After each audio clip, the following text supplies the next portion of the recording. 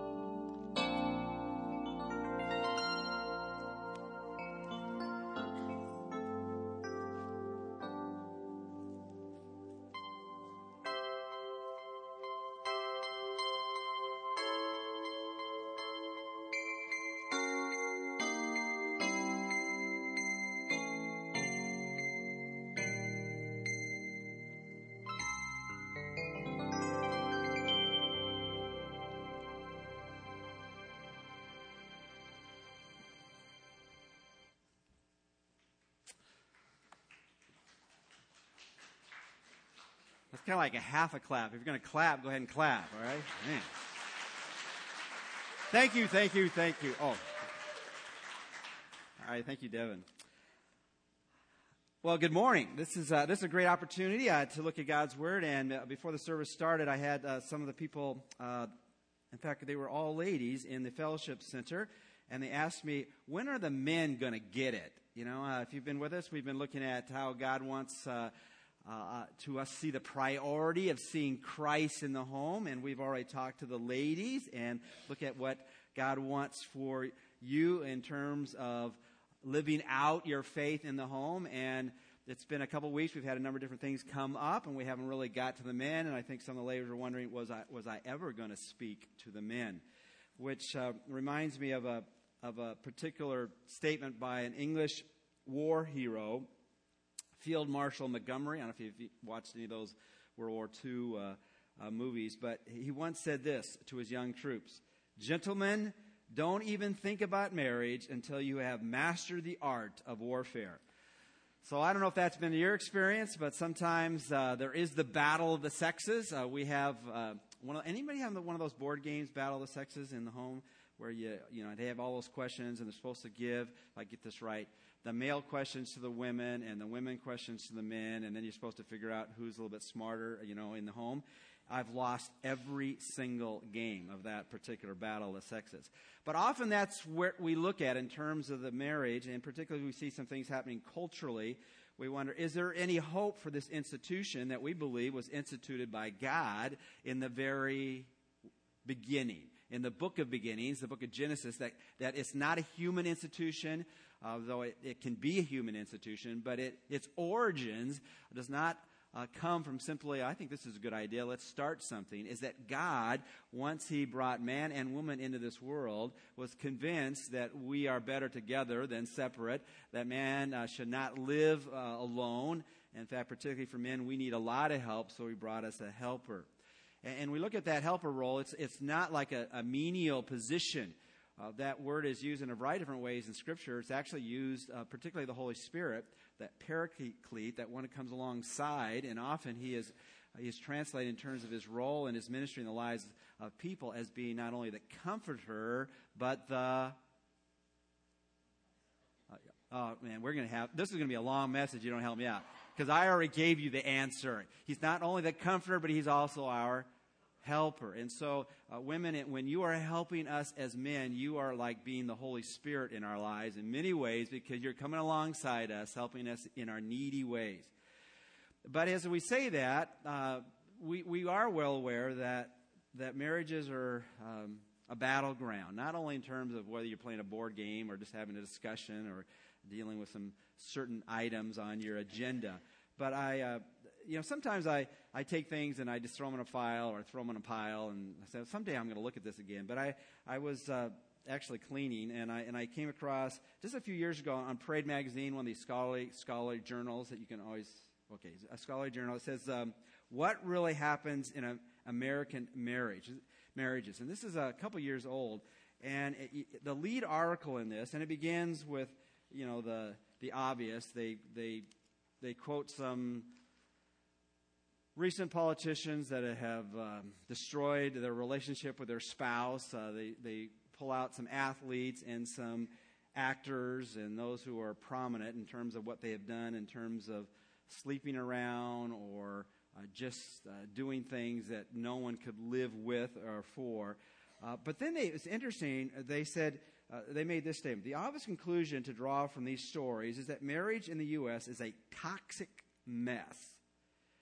Deception and betrayal really are more common today than marital love and respect.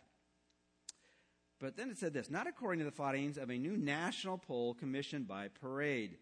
In fact, marriage seems to be working quite well for most of the people we surveyed. About 88% said they were happy or reasonably content in their marriages. Only 12% ranked their marriages at the bottom of the scale in the range between it is miserable and I wish I could get out. Now, if you were to read this, and I don't want to take all my time because I got a lot of things I want to say this morning, is there's interesting things that happen in this along the gender lines. And I don't know if you've discovered that men and women are different. They discovered that actually men are a lot more satisfied in their marriage than the women are. And they asked the men, how often do you think about, bailing or getting out? And they said, well, rarely or seldom. And they asked the women, and there was a large percentage said, well, not that often, just every day. All right. So as we think about this, if you take that last statement, as at least for those who were surveyed in this national study about the state of marriage, is that men, we're not necessarily doing a great job if the women are thinking, how can I get out of this? And really, and I've said this in other contexts, that as you think about the role of the man in the home, and we're going to see this, is that really our role is a role of responsibility. The status, the ambiance of the home, what's going well and what's going poorly, really stops at our table. We can't pass that buck. We are largely responsible, and we can't control everything, and we need to understand that. But we are responsible to lead the home in a way where the one who is our life partner does not want to get out of it. And so this morning what I want to do, we've looked at the role of the women, and actually one of the things that happens in homes, obviously, is that sometimes you hear the same message over and over and over again. We call that what? You can say it out loud in church. It's not a bad word. It's called nagging, right? And some genders are somehow described a little bit more on that side than others. But if the Apostle Paul was using that to describe his words inspired by God in terms of the volume of things that were said concerning what he said to the women and what he said to the men, he says something to the women, but he nags at the men. Because there's more things he has to say to them than he has to say to the women. And so this morning, what we want to do is we want to look at what does God say about seeing Christ at the home, particularly as he speaks to the men. Or what's the job description for the men? Now, even though I've said that he says a lot more to the men than he says to the women, you could summarize in some ways that he said one thing to the men. But actually, because I can't simply give you 1 point, okay, is I'm going to give you 2 points, because really implied are 2 points in terms of what he says to the men. But there's an emphasis on one more than the other. Well, let's look at it this morning. If you have your Bibles, turn to Ephesians chapter 5, and we will get through this, so you can just relax. We will get through this message because it's pretty straightforward, though it's a lifelong challenge in terms of that desire for us to fulfill God's plan for us if we're Christ followers. We want people to see Christ in his church. We want people to see Christ in his home. We want people to see Christ where we do our life, work, study, whatever it might be. And we want people to see Christ in us. And the reason God gives a lot of detail after he says that, kind of that main idea there, is because we don't do these things naturally. They only happen if we're filled with God's Spirit and understand his game plan rather than our best attempt to say, well, I think we ought to do it this way. We don't have to answer that question that way or make that statement. We don't have to figure out what way to do it because God tells us how to do it. Now, that's a big challenge because we fight that, but God tells us how he wants us to live in such a way that people can see Christ in us or in our homes. All right, a man's job description. Let me just give you the 2 points, and then you can relax or listen from then on in. Number 2, there's a calling and then there's a commandment. Men, in the home, we are called to lead in the home. We are called to lead in the home. And there's 2 extremes in our culture, at least as I observe it, as I see it and work with people, is either we have the idea when we're talking about leading that it's a domineering, demanding, dictatorial type of leading. It's my way or the highway, or even more stringently in terms of abuse in the home. And that's the farthest thing from God's mind, and we're going to see that. And so you have some people who think of that role of being the head of the home or leading the home. It's such a mean-spirited type of, you better do what I say. Now, on the other side of this pendulum, and I see this a lot as well, is me lead? No, this is a 50-50 operation here, and let's just figure out everything together. And really, what do you want to do? And I don't have anything to say, and I don't care. And they're a distant type of man in the home. Some people say they've been chickified. I mean, they're afraid to take the responsibility. They're afraid to take a step and say, this is where we're headed. And either extreme is just mind-boggling. There is a role of leading, not in a demanding way. In fact, nowhere in Scripture does it really tell us to tell our wives, you've got to submit, you've got to subject, you've got to follow me. It's never said that way. But that does not mean that you're not leading. And there are 2 roles of leadership. And we talked about, there's a positional role of leadership, and then there's a personal role of leadership. And God wants us to more emphasize the personal role of leadership in that we want to lead in such a way that people want to follow us. That's the goal. Is you look at Jesus. Jesus could make us follow him, right? He's that powerful. But as we see when he was here on earth, he wanted them to want to follow him. In fact, one time he even said, after a lot of people left, because there were things that Jesus said that people didn't want to hear. In case you're only looking at the God so loved you passages, there's some other passages where they took off. And he said, hey, well, are you guys going to take off too? And they said, where should we, what? Where can we go? We know you. We want to follow. We don't always understand you. We don't quite get it all the time. And we mess up. But we want to follow you.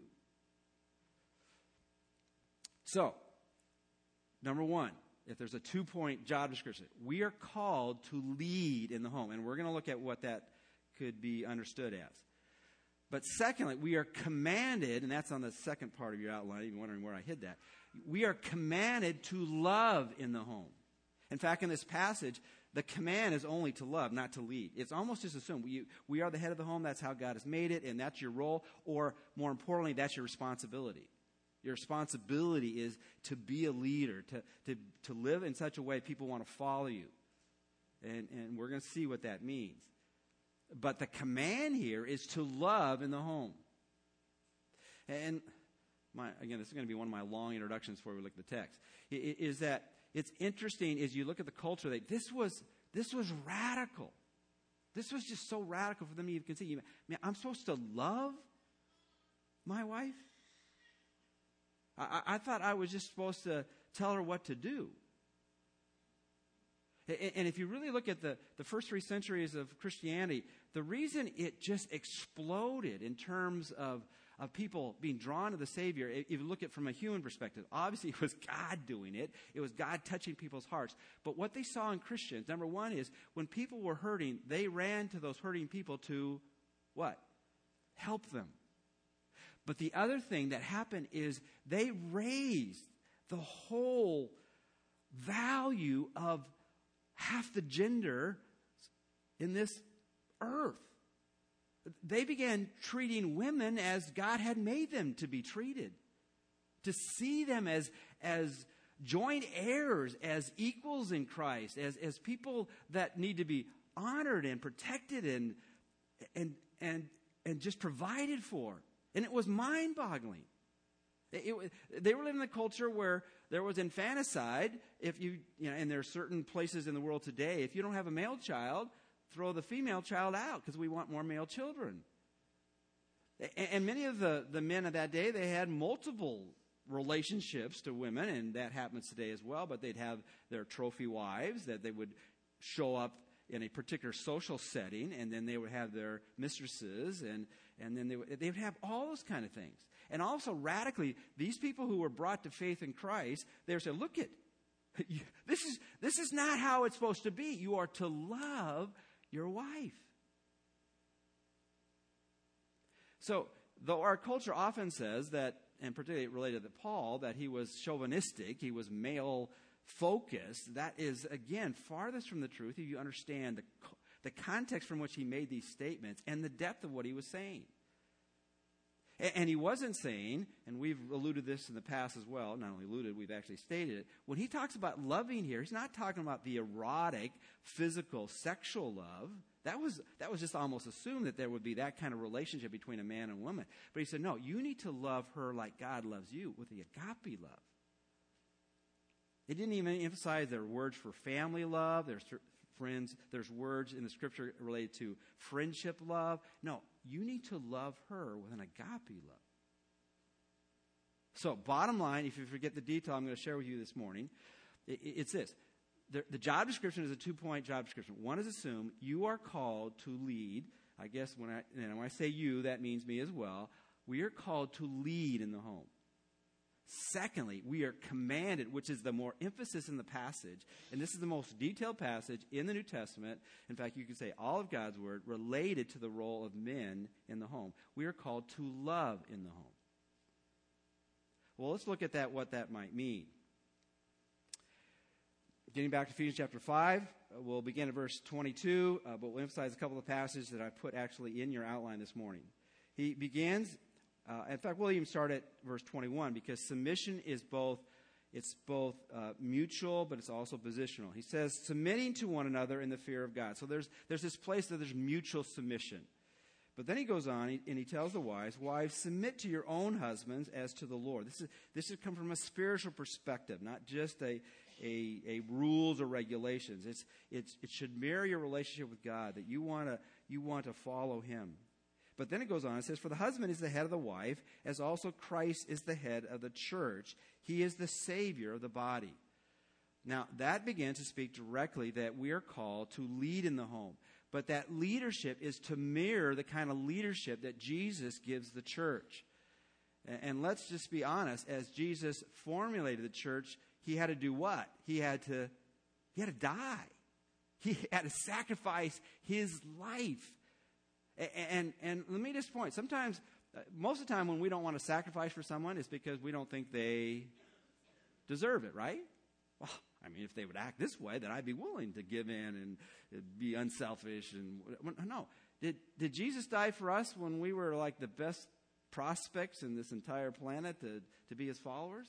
No, Romans 5:8, but God demonstrates his own love toward us in that while we are yet sinners, he died for us. So the headship is to mirror the headship of Jesus, or the leadership of Jesus. Therefore, just as Christ is subject to Christ, so let the wives be to their own husbands in everything. All right, so what does that look like in the Scripture in terms of leadership? Obviously, we could just look at Jesus, but let's look at a few other things. I'm going to give you 4 ideas in terms of what I found in Scripture that are illustrative, the type of leadership that God wants us to give whenever we're in that position, and particularly in the home. Number 1, a leader, if they're going to be a good leader, they're going to be clear. Very clear. There are a variety of times I've been in positions of responsibility and giving supervision or try to guide people. And the most sobering thing that comes back to me is, I don't understand what you want. For those of you who have a position of leadership, you've probably heard that sometimes. At least maybe you're a much better leader than I am. But there are times, I don't get, what do you really want from me? And I think, oh my gosh, I didn't get to first base with this person. And I can't blame them. I have to blame me because somehow I haven't been clear enough, at least the main things I want from them. And not from a self-serving way, just to help them to be successful in what they're supposed to do. And I look at Joshua, who got that mantle leadership, and he only had to follow that only so-so leader Moses. What a horrible person to have to follow. I mean, Moses, what a leader he was, and now Joshua had to bring him into the promised land.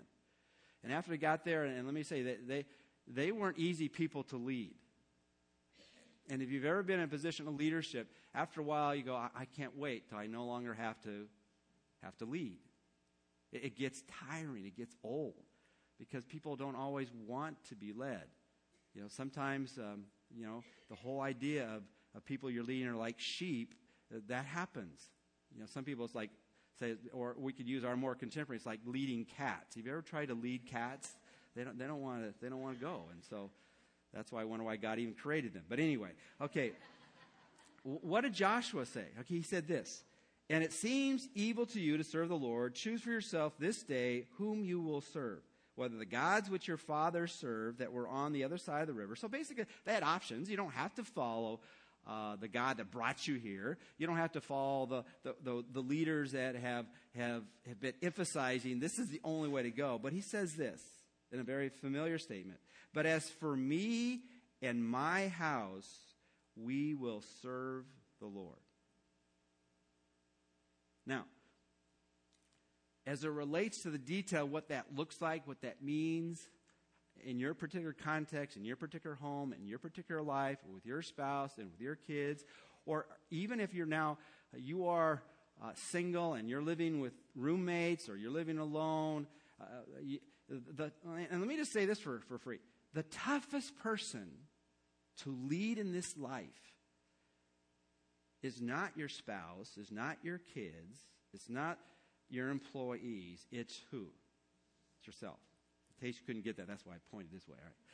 Yeah, that's the toughest person to lead, isn't it? And so when Joshua made that statement, said he began with who? He said, for me and my household, we will serve the Lord.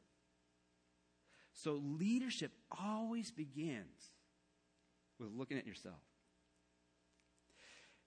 And then at least you have the main idea. The main idea in terms of leading spiritually in the home is say, for my life, Jesus is number one.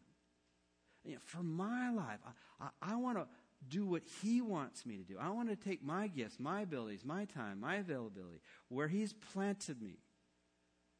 On my street and my place of employment, at my activities, I want people to see Christ in me, and that's my desire for my family. let's just be clear. Leadership has its details, but as we think about the objective should be obvious. My life is to be governed by pleasing Him. Secondly, leadership, and all these relate to, is about not only being clear, but being an example. We could look at a number of different passages in 1 Timothy chapter 4, verse 12, which is the one I put in your outline. Let no one despise your youth. And he's actually speaking not to a teenager here, but he's speaking to a man who's probably in his 20s, maybe 30s. And he says, let no one despise your youth, because the church had a variety of different ages in that church. But he says, be an example to the believers in word, in conduct, in love, in spirit, in faith, in purity. So leadership from God's perspective is not do what I say, but don't do what I do. Now,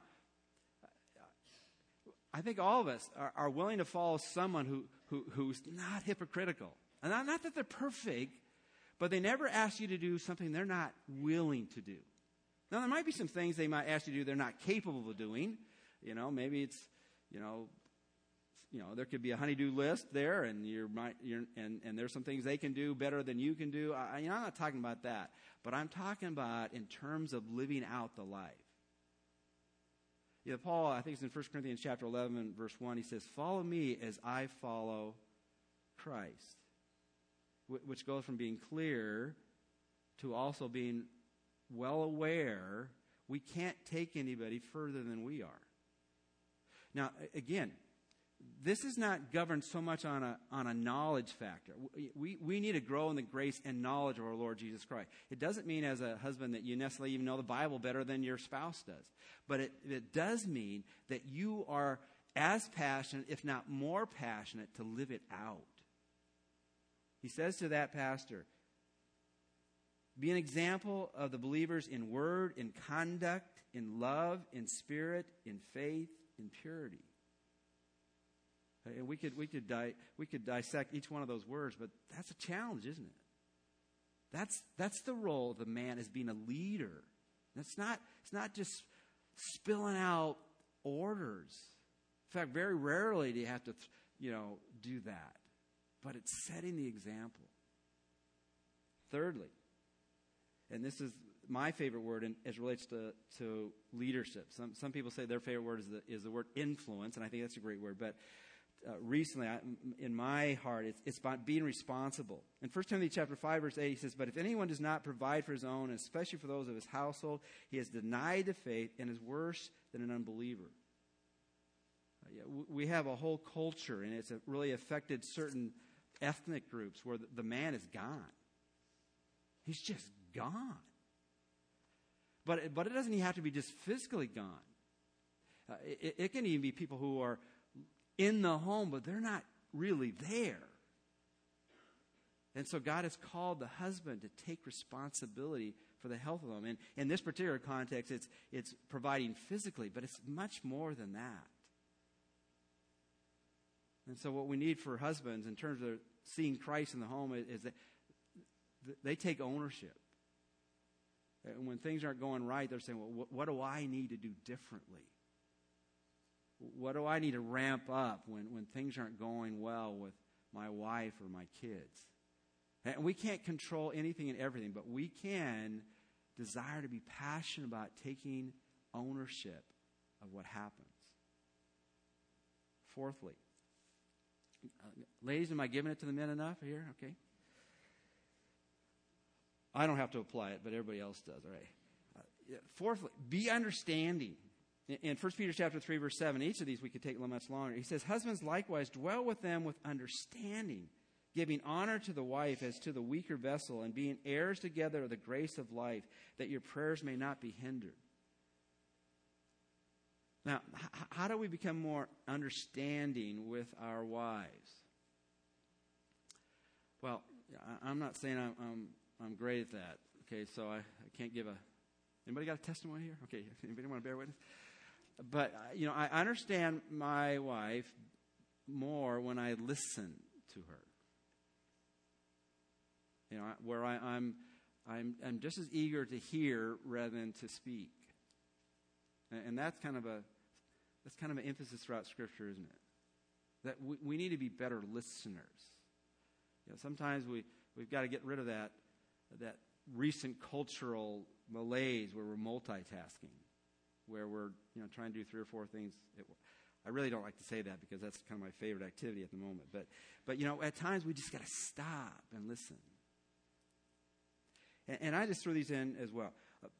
To be understanding in the home means we're not mean-spirited. We don't threaten our wives. We don't demand of our wives. We're not oppressive. And we all have different personality types, but we have to really guard being mean-spirited. And I'd also say this: we have to guard micromanaging. They say this to every good leader. If a leader can't learn to delegate, okay, or if delegating seems demeaning, if you can't learn to recognize the strengths of the people in your organization, we'll call the home for a moment an organization. If you can't see that some of the people that you lead are better at doing some things than you are, then number one, if in a job situation you haven't hired quality people, and then secondly, you're probably just blind to their strengths, and you have somehow hyped your abilities way beyond reality. And so as we think about, there are many things that, Alice does tremendously better than I do. Why would I want to tell her what to do when she knows it better than I do? So being a leader doesn't mean you make every decision. And most decisions, it's going to be a joint decision. It's one of those things where, man, what's going to happen? There's got to be a 51-49 decision here sometimes. But you recognize where people are better than you, are gifted in you, and have strengths or even availability in areas, and feel great about it when they do things beyond your ability.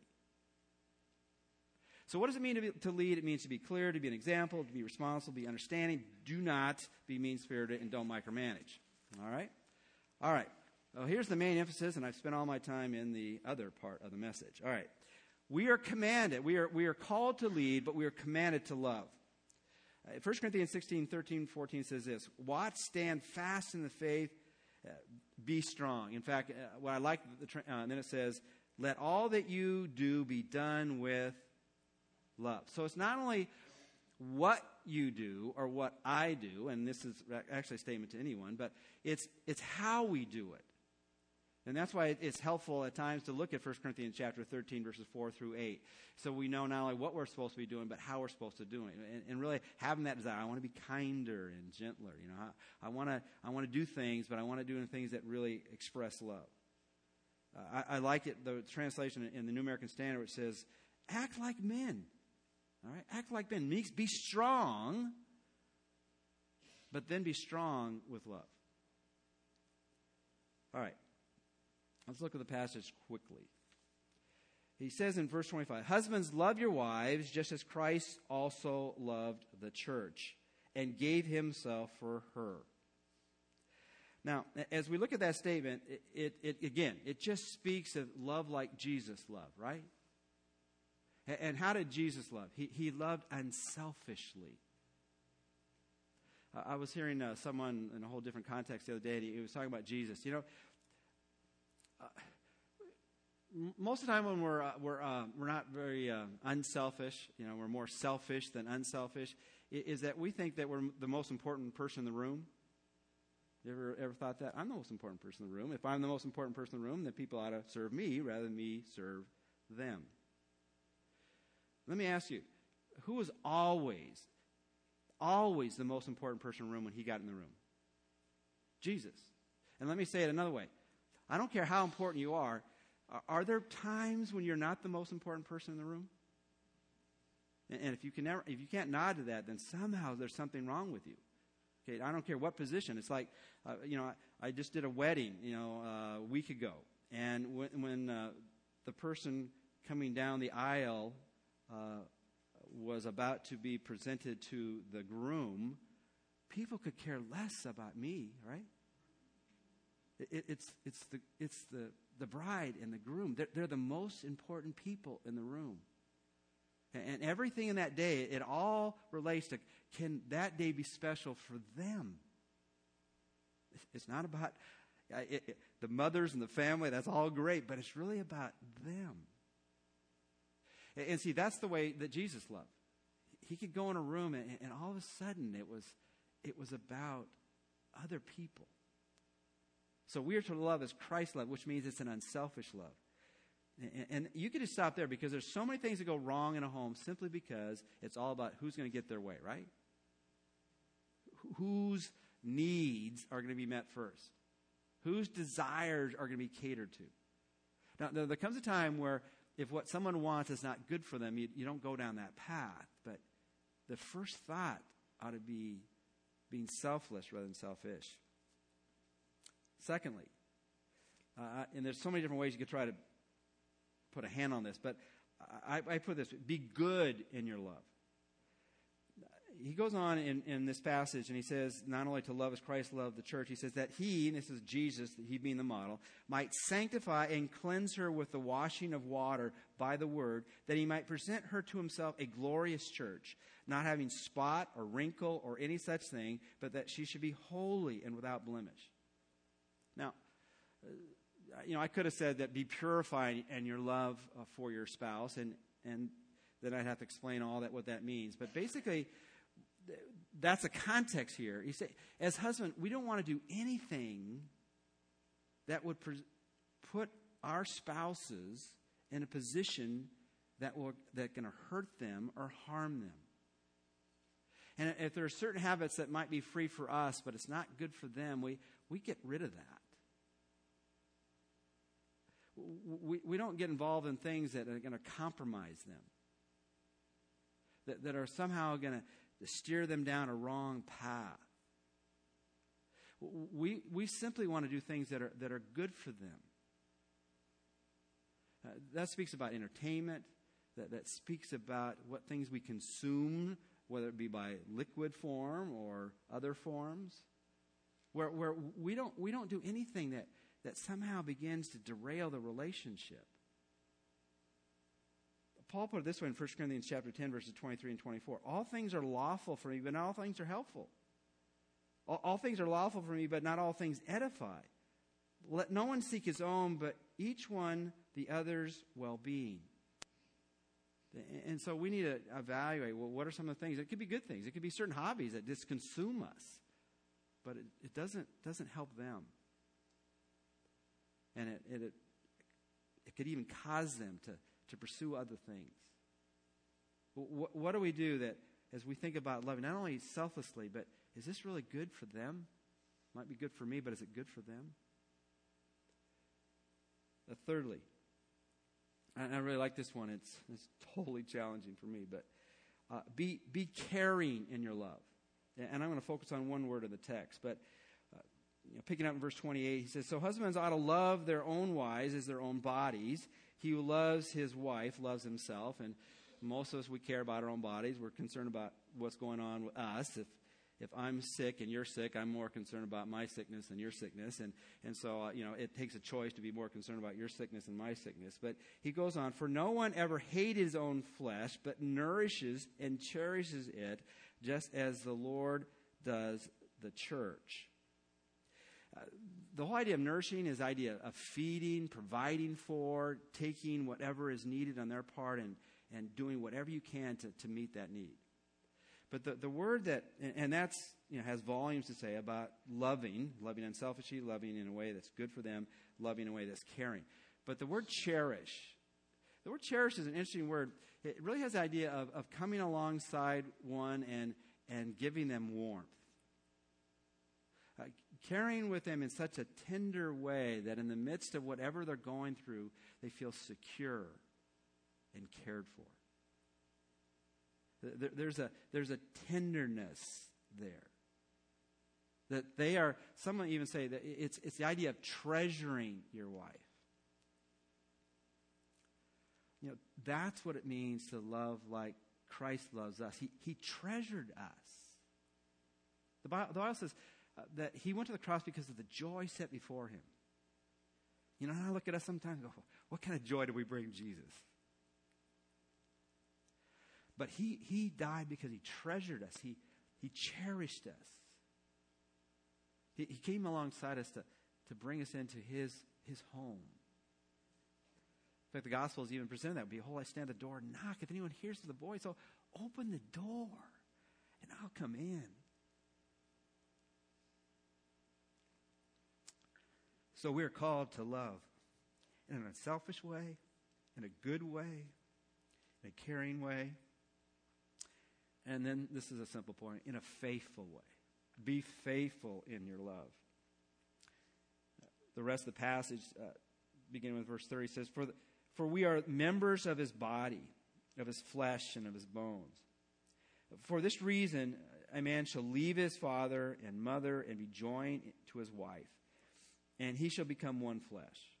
This is the great mystery that I speak concerning Christ and the church. Again, this is all in the backdrop. This is more than just living with a life partner. This is for the Christian, a picture of what it should mean in our relationship with Christ as we follow him and love him and respect him. Verse 33, nevertheless, let each one of you in particular love his own wife as himself, and let the wife see that she respects her husband. But what I want to simply say here in terms of driving this point out of the text is it says that the two shall be joined to his wife, and the two shall become one flesh. The word join there in the Old Testament, it talks about, cleaving. It really means to be glued to your life partner. I'm not an arts and crafts type of person. Doesn't mean I don't appreciate arts and crafts, but I just can't do arts and crafts. And so whenever I won't tell you my horror stories going through school, but anyway, is that, now, they have glue that really works. I used to, sometimes the things I put on glue, they'd never stayed glued. And now they've got super glue. I'm not very good with super glue either. Because sometimes you glue things, to get apart, you just have to rip that skin out. But that's what marriage should be. That's how faithful it should be. That bond glues to each other, where you wouldn't even think about trying to separate. God wants us to live in such a way that people can see Christ in his church and then also at his home. And he's given us a game plan. It's a challenging game plan, because either partner can derail this relationship so easily. And then it gets to the point where we're saying, okay, I'm in, I'm all in, I'm going to do whatever I can, no matter how frustrating my life partner is. And I want to mirror how Christ is faithful to me, how he's unselfish to me, how he's good to me, how he's caring to me. Let's pray. Father, in a moment, we're going to be able to reflect particularly just how unselfish, caring, good, and faithful you've been to us, because we're going to take communion. And Father, this experience is open to anyone who knows Christ in a personal way. And if there's anyone here this morning who hasn't made that step, this is a great day to make that step. To invite Christ to come in, to forgive them of their sins, and make them a new person on the inside. And then when we celebrate the cup, which represents your blood, and the bread, which symbolizes your body broken for us, we just want to thank you for that sacrifice that was made on our behalf so that we might become whole on the inside. Help us individually and in our homes live in such a way and experience you in such a way that people can see Christ in us. And we pray this in his name. Amen. We're going to do something a little bit different today before we take communion. So if you guys would stand with me, we're going to sing a familiar song, Nothing But the Blood. But I want to sing it as a response time. And so I'll sing a line of the chorus, what can wash away my sin? And as a church, I just want you guys all to respond, nothing but the blood of Jesus. Does that make sense? So if I say, what can wash away my sin?